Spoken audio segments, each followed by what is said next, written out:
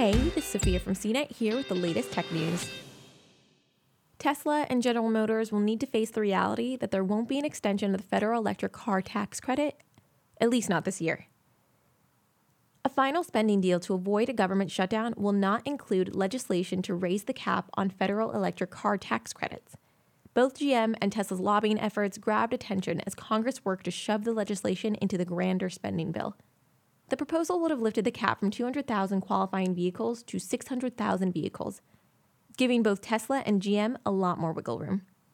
The latest proposal would have also reduced the amount buyers can claim by $500. Tesla will be completely out of tax credits at the end of this year.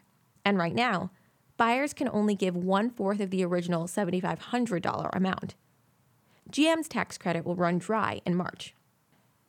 Adding the electric vehicle tax credit extension received a lot of pushback from the White House. President Trump has also outright called for the program's end, though Republican lawmakers were not successful in scrapping it altogether when the party was in control of the House of Representatives.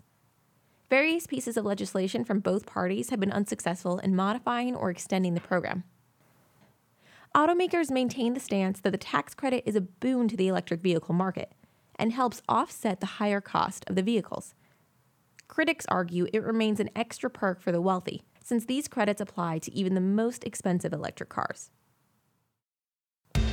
For more of the latest tech news, visit cnet.com.